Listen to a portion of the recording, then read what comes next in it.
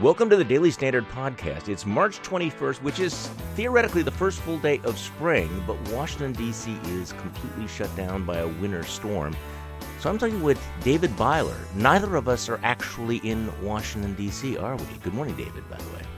Good morning. Yeah, neither of us are. I'm currently visiting in-laws on the West Coast, and so not there at the moment. Now, you are the resident political number cruncher for the Weekly Standard, and I want to talk about the midterms. I want to talk about what happened in Illinois last night, read the tea leaves. But I just, this is one of those days where, once again, the news cycle is kind of crazy. I mean, the president calls Vladimir Putin, congratulates him, which would be no big deal except for the report that the national security advisors gave him a sheet of paper with the words "Do not congratulate" all in caps. Right. We have the bomber in Austin, Texas, who apparently blew himself up. There are all of these lawsuits involving porn stars and models that the president of the United States is not able to escape. The story about Facebook. Facebook is in a world of hurt after all these stories about the personal data used by Cambridge Analytica, and I've confessed that I'm obsessed with that whole story. You have another school shooting yesterday. The school shooter is actually killed by a school resource officer who had a gun, so you know where that debate is going to go. HUD Secretary Ben Carson goes in front of Congress and blames his wife for the $31,000 furniture purchase. Then he also claims it was for safety purposes because otherwise people would be injured by the furniture. So I think we know who had the worst day PR-wise, the Ben Carson story.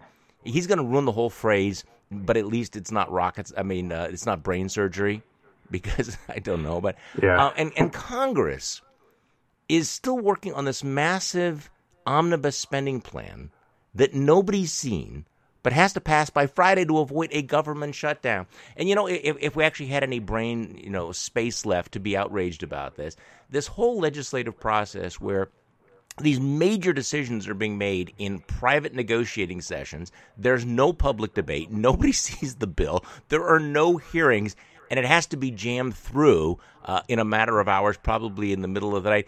I mean, that would make the founding fathers roll over in their graves, but David, that feels like so last decade to be worried about stuff like that. So what I wanted to do is let's start by talking about the primaries in Illinois.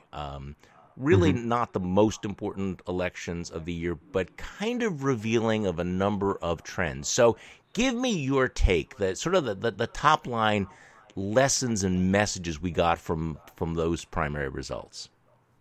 Right. So I would sort of break this down into three parts. The first is the Republican gubernatorial primary, which isn't usually something that is a big deal. When you have a sitting governor, and Bruce Rauner, the Republican, was elected in 2014, they usually win their primary pretty easily.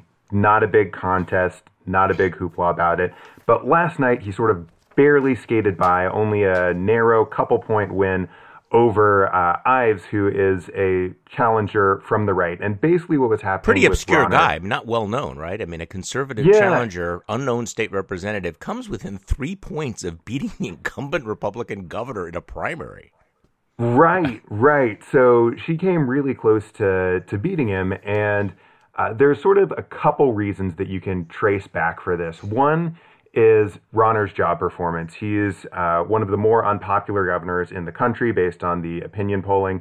Basically, he had a 2-year-long budget fight where there was no budget passed and there were consequent economic problems throughout the state. And so he was taking hits for that at the same time as he was taking hits sort of from the right side of his party for being pro-choice, for signing some legislation. He ran as having, quote, no social agenda, but then he signed some sort of more pro-choice legislation. So he was sort of getting squeezed from both sides. He was getting squeezed on one side sort of from a fiscal competence angle, if you will, and also on social issues where he had pulled left. So that kind of created a situation where he, as an incumbent governor, still had to fight off a primary challenge. And you can see some of those things in the contours of his results. He lost some ground compared to 2014 in sort of the suburban Chicago collar counties. He had some issues in the more evangelical parts of the state. He still managed to get through it, but that was a big show of weakness. And I would personally call Rauner probably the most vulnerable Republican governor running for re-election in the country. He's in a Democratic state. He doesn't have the high approval rating of somebody like a Charlie Baker in Massachusetts, who is a Republican in a blue state, but is kind of beloved for his wonkish competence. And so he's just in sort of a bad position. And he's up against a Democrat named J.B. Pritzker, who is a very wealthy businessman, but kind of has some baggage of his own. That sort of now this is the part. This is one of the things I really like about this. In the era of the forgotten little man and populism, you have a millionaire running against a gazillionaire. Rauner got elected by pumping a lot of his own money in. He's very, very wealthy. He's going to do it again. And then, of course, you have Pritzker, who has dumped something like $70 million, and which got him through the primary despite the personal baggage. So we really are in the era of dueling millionaire-billionaires, aren't we? Right. I think a lot of people have been making a projection, and I think it's a safe one to say that this is going to be the most expensive gubernatorial race in the history of the state of Illinois. So Rauner's saving grace might be that Pritzker has some liabilities as a candidate. He's had some tapes where he was talking to Rod Blagojevich, the former governor of Illinois, about the Senate replacement, and he was talking about some black politicians on those tapes, and you can listen to him for yourself, but he did not go well. So he has liabilities in that direction. He has liabilities as being sort of this wealthy businessman in a more populist moment generally. So if I had to pick one significant advantage for Rauner, other than simply the fact of being an incumbent, it would be that he didn't draw necessarily the strongest Democratic challenger, but I would still say that the race at least tilts towards the Democrats at this point. Yeah, I'm reading the take, James Holman from the Daily 202, that the primary results show angry bases in both parties are demanding more purity. And the Democrats really have, of course, this question. They've actually figured out how to win elections in Trump country with the folks like Connor Lamb. But Connor Lamb didn't win a primary, and that's the big question that I have in the back of my mind. Could a centrist, center-left-leaning candidate, the kind of candidate who is going to, win in this off-year election, can they actually win primaries that tend to be dominated by the liberal base? And we had a test here in Illinois where you had one of the few remaining Democratic moderates, Dan Lipinski, who was running against a challenger from the left, and he won, but again, only barely. Right. So this is an interesting case. He's pro-life, right? I mean, he was. That's what ticked off the Democratic left. Yeah, he's pro-life. That's sort of the most conspicuous of a couple different sort of conservative positions that he takes. He's definitely still a Democrat when you sort of sum up his positions on the whole, but he is to the left of the party more generally. And a lot of people sort of on the progressive left were saying, look, this district is not one that's, in rural Trump country. It's one that we think we're going to win pretty handily in November. Why not nominate a more progressive candidate instead of someone like Lipinski? And Lipinski sort of barely eked it out. He had party support. And this is one of the dynamics that I think is interesting, is that you're seeing on the Democratic side some of the sort of establishment figures that have kind of been losing power still have enough oomph to get somebody over the finish line and still can kind of get their man in a lot of these situations. And I think that's one thing that's helpful for them. And it's, part of what helped Lipinski keep his seat. So it's an interesting test case. And again, this is one where usually House incumbents don't have to think too hard about their reelection bid, but because of Democrats sort of trying to think about, what does purity mean on our side? What should we accept? What should we not accept in terms of people who deviate from sort of the party line view? It's kind of an interesting case. Yeah, it is, because, as it's not rocket science that there aren't many blue dog Democrats anymore. Outside of places like West Virginia, you don't really have a lot of these blue dogs. Doug Jones won down in December by again, promising to protect Obamacare. He came out against the 20-week abortion ban. So there just aren't that many pro-life Democrats left. Also, I'm going to go back to, again, I'm reading from this 202 report, but the Pew Research study, which came out, I know that you read this yesterday, highlighting the way in which the Democratic Party has really moved to the left. The number of Democrats who say that their political views are liberal has really spiked since 2000. About half of Democratic and Democratic-leaning voters, 46%, say they're liberal. A decade ago, more Democrats said they were moderates. So you really have this demographic and ideological shift in the Democratic Party, which again, creates some opportunities and some problems. But, the question is, are they still a blue-collar party? I would say no, but dominated by women, minorities, liberals, various other urban elites that really make the Democratic Party look fundamentally different, and the Democratic primary electorate look a lot different than even a decade ago. Yeah, so this is an interesting thing, and we're on audio, so I can't show you the graphic, but I recently put together a graphic that looks back through a couple decades of election results broken down by demographics, and what I pulled out of it was the total margin, the margin on presidential contests for white voters without a college education. And exit polls, they have their problems, but they showed Bill Clinton actually winning in 1992 and 1996 with this group. But then when you adjust it for the popular vote, you just see a steady Republican rise. In 2000, Bush did better with those voters than Dole did. And then in 2004 and 2008, 2012, 2016, you just keep getting an upward trend in how well Republicans are just in general doing with white working class voters. You can see this in the maps as well. You can see Appalachia going from blue to red. You can see this in Trump's election results in some of these rural areas and sort of the northern tier of the United States going from blue to red.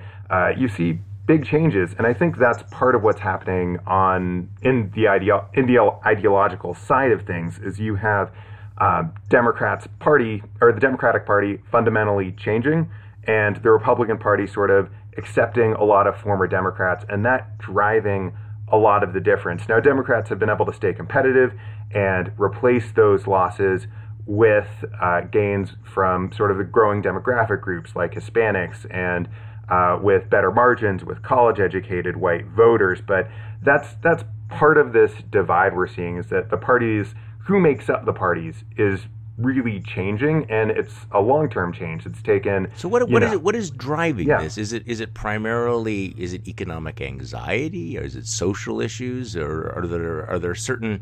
Obviously, this is one of the big stories over the last several decades, and people are going back and forth. You saw what Hillary said in India, talking about that a lot of her opponents were people who just didn't like women's rights and didn't want minority rights. You get some sense of what is the heart of this, the beating heart of this shift? Right. So this is an interesting question, and I'm sort of a multiple cause person. I think it's hard to trace it back to exactly one thing, one conceptual illustration that my former colleague Sean Trendy at Real Clear Politics used that I think is really helpful, is just to think of Democratic presidential nominees since Bill Clinton on kind of a cultural left to right scale. You would see Bill Clinton is able to project sort of a reasonably culturally conservative image on various things, and then you see Al Gore, who's less able to do that. Then you see John Kerry, who is a senator from Massachusetts, and he's kind of less able to do that. And then you see Barack Obama, who is this academic from Harvard, and he sort of embodies a version of the Democratic Party that's culturally to the left of what Bill Clinton was. And then you see Hillary Clinton, and you kind of see this progression of Democrats kind of moving left culturally, while Republicans nominate George W. Bush, and then John McCain and Mitt Romney less so. But then Donald Trump also makes cultural conservatism one of the big parts of his platform. So I think there's a cultural element to it. There are ugly elements to it that I think that you can't leave out of the story. You can't ignore some of Donald Trump's rhetoric on things like immigration or race. I think that's part of what's going on here. But as the parties have moved, I think that's part of it. I think policy is another part of it. Democrats have moved left on policy. Republicans have moved right on policy. Voters notice these things and they kind of sort accordingly.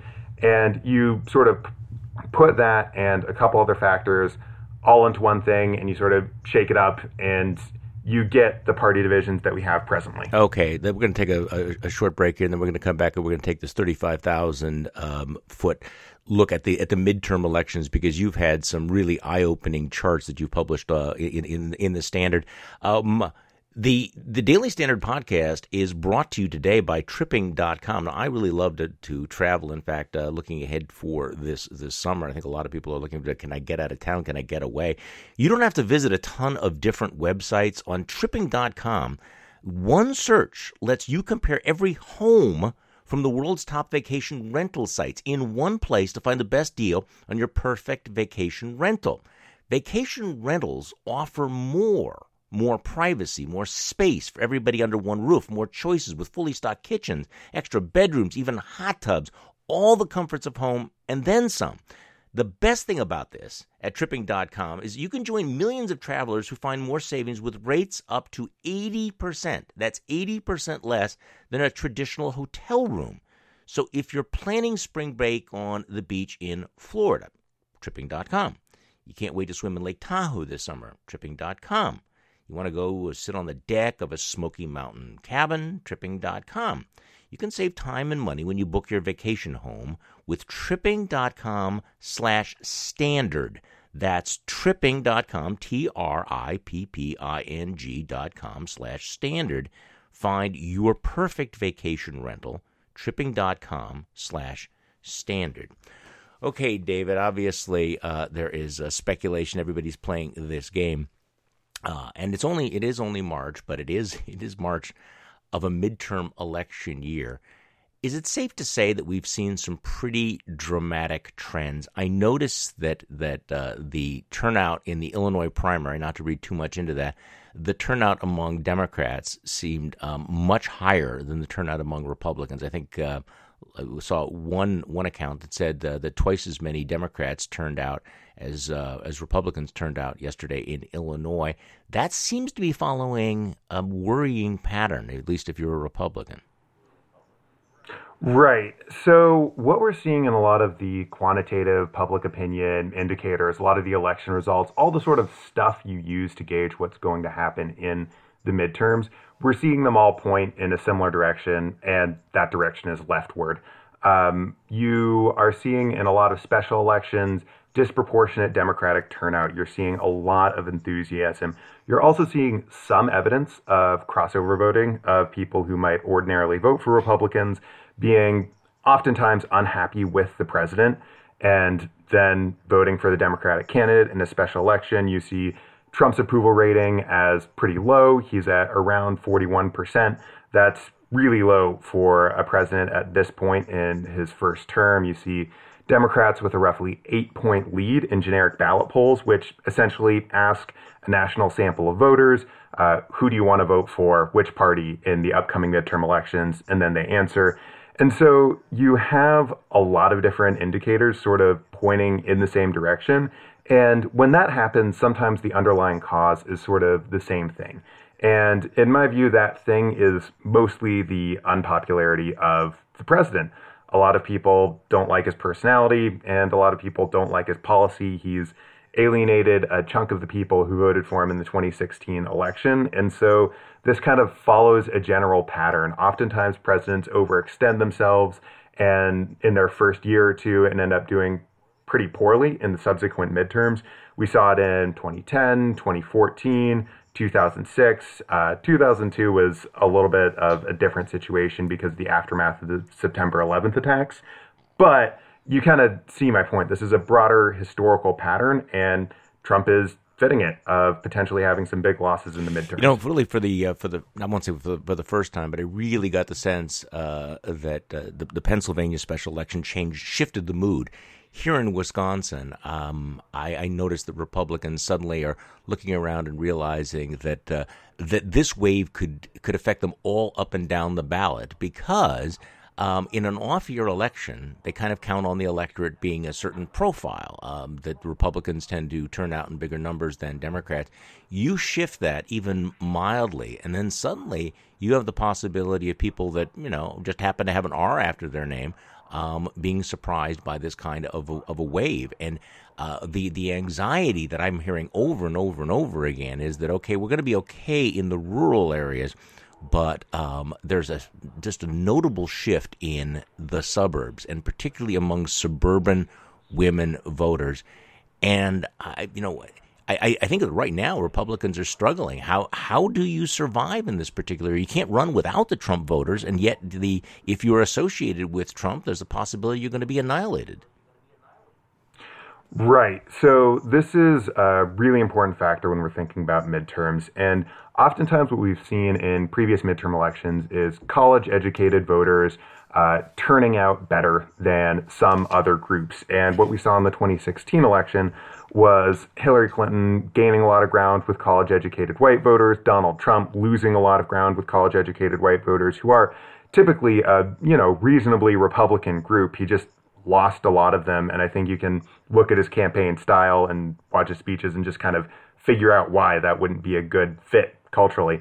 So in the midterms, if you have a high turning out group that is sort of turning against you, that's a big problem for your party, and that's a big problem for the Republicans. And, the turnout might be all right in some of these rural areas, but for what it's worth, I did do an analysis of a lot of the major elections in 2017, Virginia, Alabama, some of the House specials, and it suggested that some of the voters that people think of as sort of Trumpy, white voters, maybe in rural areas, oftentimes who don't have a college degree, that they hadn't been turning out for Republicans at the rate that one might expect. And, there are different factors in every race that you can chalk that up to. There are local factors that matter, so on and so forth. But it sort of started to build a pattern. And you can see a situation in which the 2018 midterms do not have the sort of favorable turnout that 2014 or 2010 did for the Republicans, and that affecting a wide range of districts. So I would say that the Republican House majority is in serious danger at this point. I would say that it leans Democratic if I had to just give a rating how many to seats, the whole race for control. How many seats do the Democrats need to pick up again? Yeah, I had that in front of me just the other day, but I'm seeing predictions of over 30 to 40 seats is sort of the median prediction, that would definitely do it. So because I know you have to go, but I'm a nerd on this as well. Earlier this year, I was starting to think that maybe wasn't going to be the wave that people thought because the tax cuts were kicking in, people were liking them, the support was ticking up in the polls, the media coverage was generally positive. Every day you'd pick up a newspaper and hear another company handing out bonuses or expanding. And I'm thinking, okay, look, you have the tax cut. If you're Paul Ryan, your members are running on the tax cut. You're running on the strong economy. The stock market is relatively healthy. Unemployment is down. And yet now you get the feeling, though, that and in part this goes back to the president flipping the script. Now we're reading about the possibility of a trade war. We're reading about the impact of the tariffs, and of course every day it's another one of the Trump dramas. So at the very moment when Republicans, we're thinking, okay, we at least now know what we're going to run on, that seems to have been shoved aside. And I noted that in Pennsylvania, which happens to be steel country, even the steel tariffs didn't seem to move the needle that much. Do you get the sense that the Democratic, that the Republican narrative has in fact receded a little bit? At least the one thing, and that's basically all they got, right? Is to run on, and it's not bad, but to run on tax cuts and the economy, and yet there's so much noise that it drowns that out. Right, and I think the noise is sort of part of the problem for Republicans. If you look at Trump's job approval numbers, and kind of the reason I keep coming back to Trump's job approval numbers is because I think midterms really are sort of referendums on the party in power. The Democrats don't necessarily need a coherent message other than I'm not Trump and he's unpopular. But if you look at Trump's approval ratings on the economy and you compare them to his overall approval ratings or his approval ratings in various other areas of policy, you'll see that the economy is sort of helping him and probably holding his numbers up from where it otherwise might be. But there's a lot of other stuff where Americans just generally don't like the president. And I think that noise is really part of it. All the stuff that you're talking about is really part of it. I would say that there is still a chance for Republicans to hold the House, but that's mostly dependent on the map, not necessarily on great strategy. Republicans have a very favorable map, and there are long academic debates about exactly why that is, how much of it's gerrymandering, how much of it is sort of naturally Democrats being packed into cities. But Republicans can understand or can withstand a popular vote loss in the House popular vote of at least a few, maybe several points. So they can withstand a pretty democratic environment and could still hold the thing. That's kind of why I'm not ready to say that it's a definite Democratic wave or it's likely Democratic or something along those lines. But yeah, I think that that's the right frame of it, that Republicans have a big map advantage, but that this is overall a referendum. And a lot of the other stuff that you're talking about that's not the economy is the stuff that people are upset about and that people do want to send a message about. And I think that's why Democrats are going to win the House popular vote and why it's an open question of whether or not they're going to win it by enough to take over the lower chamber. Yeah, sometime we'll have you back and also talk about how the Senate map may be different. I think it's certainly very possible that the Republicans will lose the House but retain the Senate, which, of course, will lead to an awfully interesting political dynamic. Yeah. David Byler, thanks so much for joining me, and thank you for listening to the Daily Standard podcast. We will be back and do this all over again tomorrow. I'm Charlie Sykes.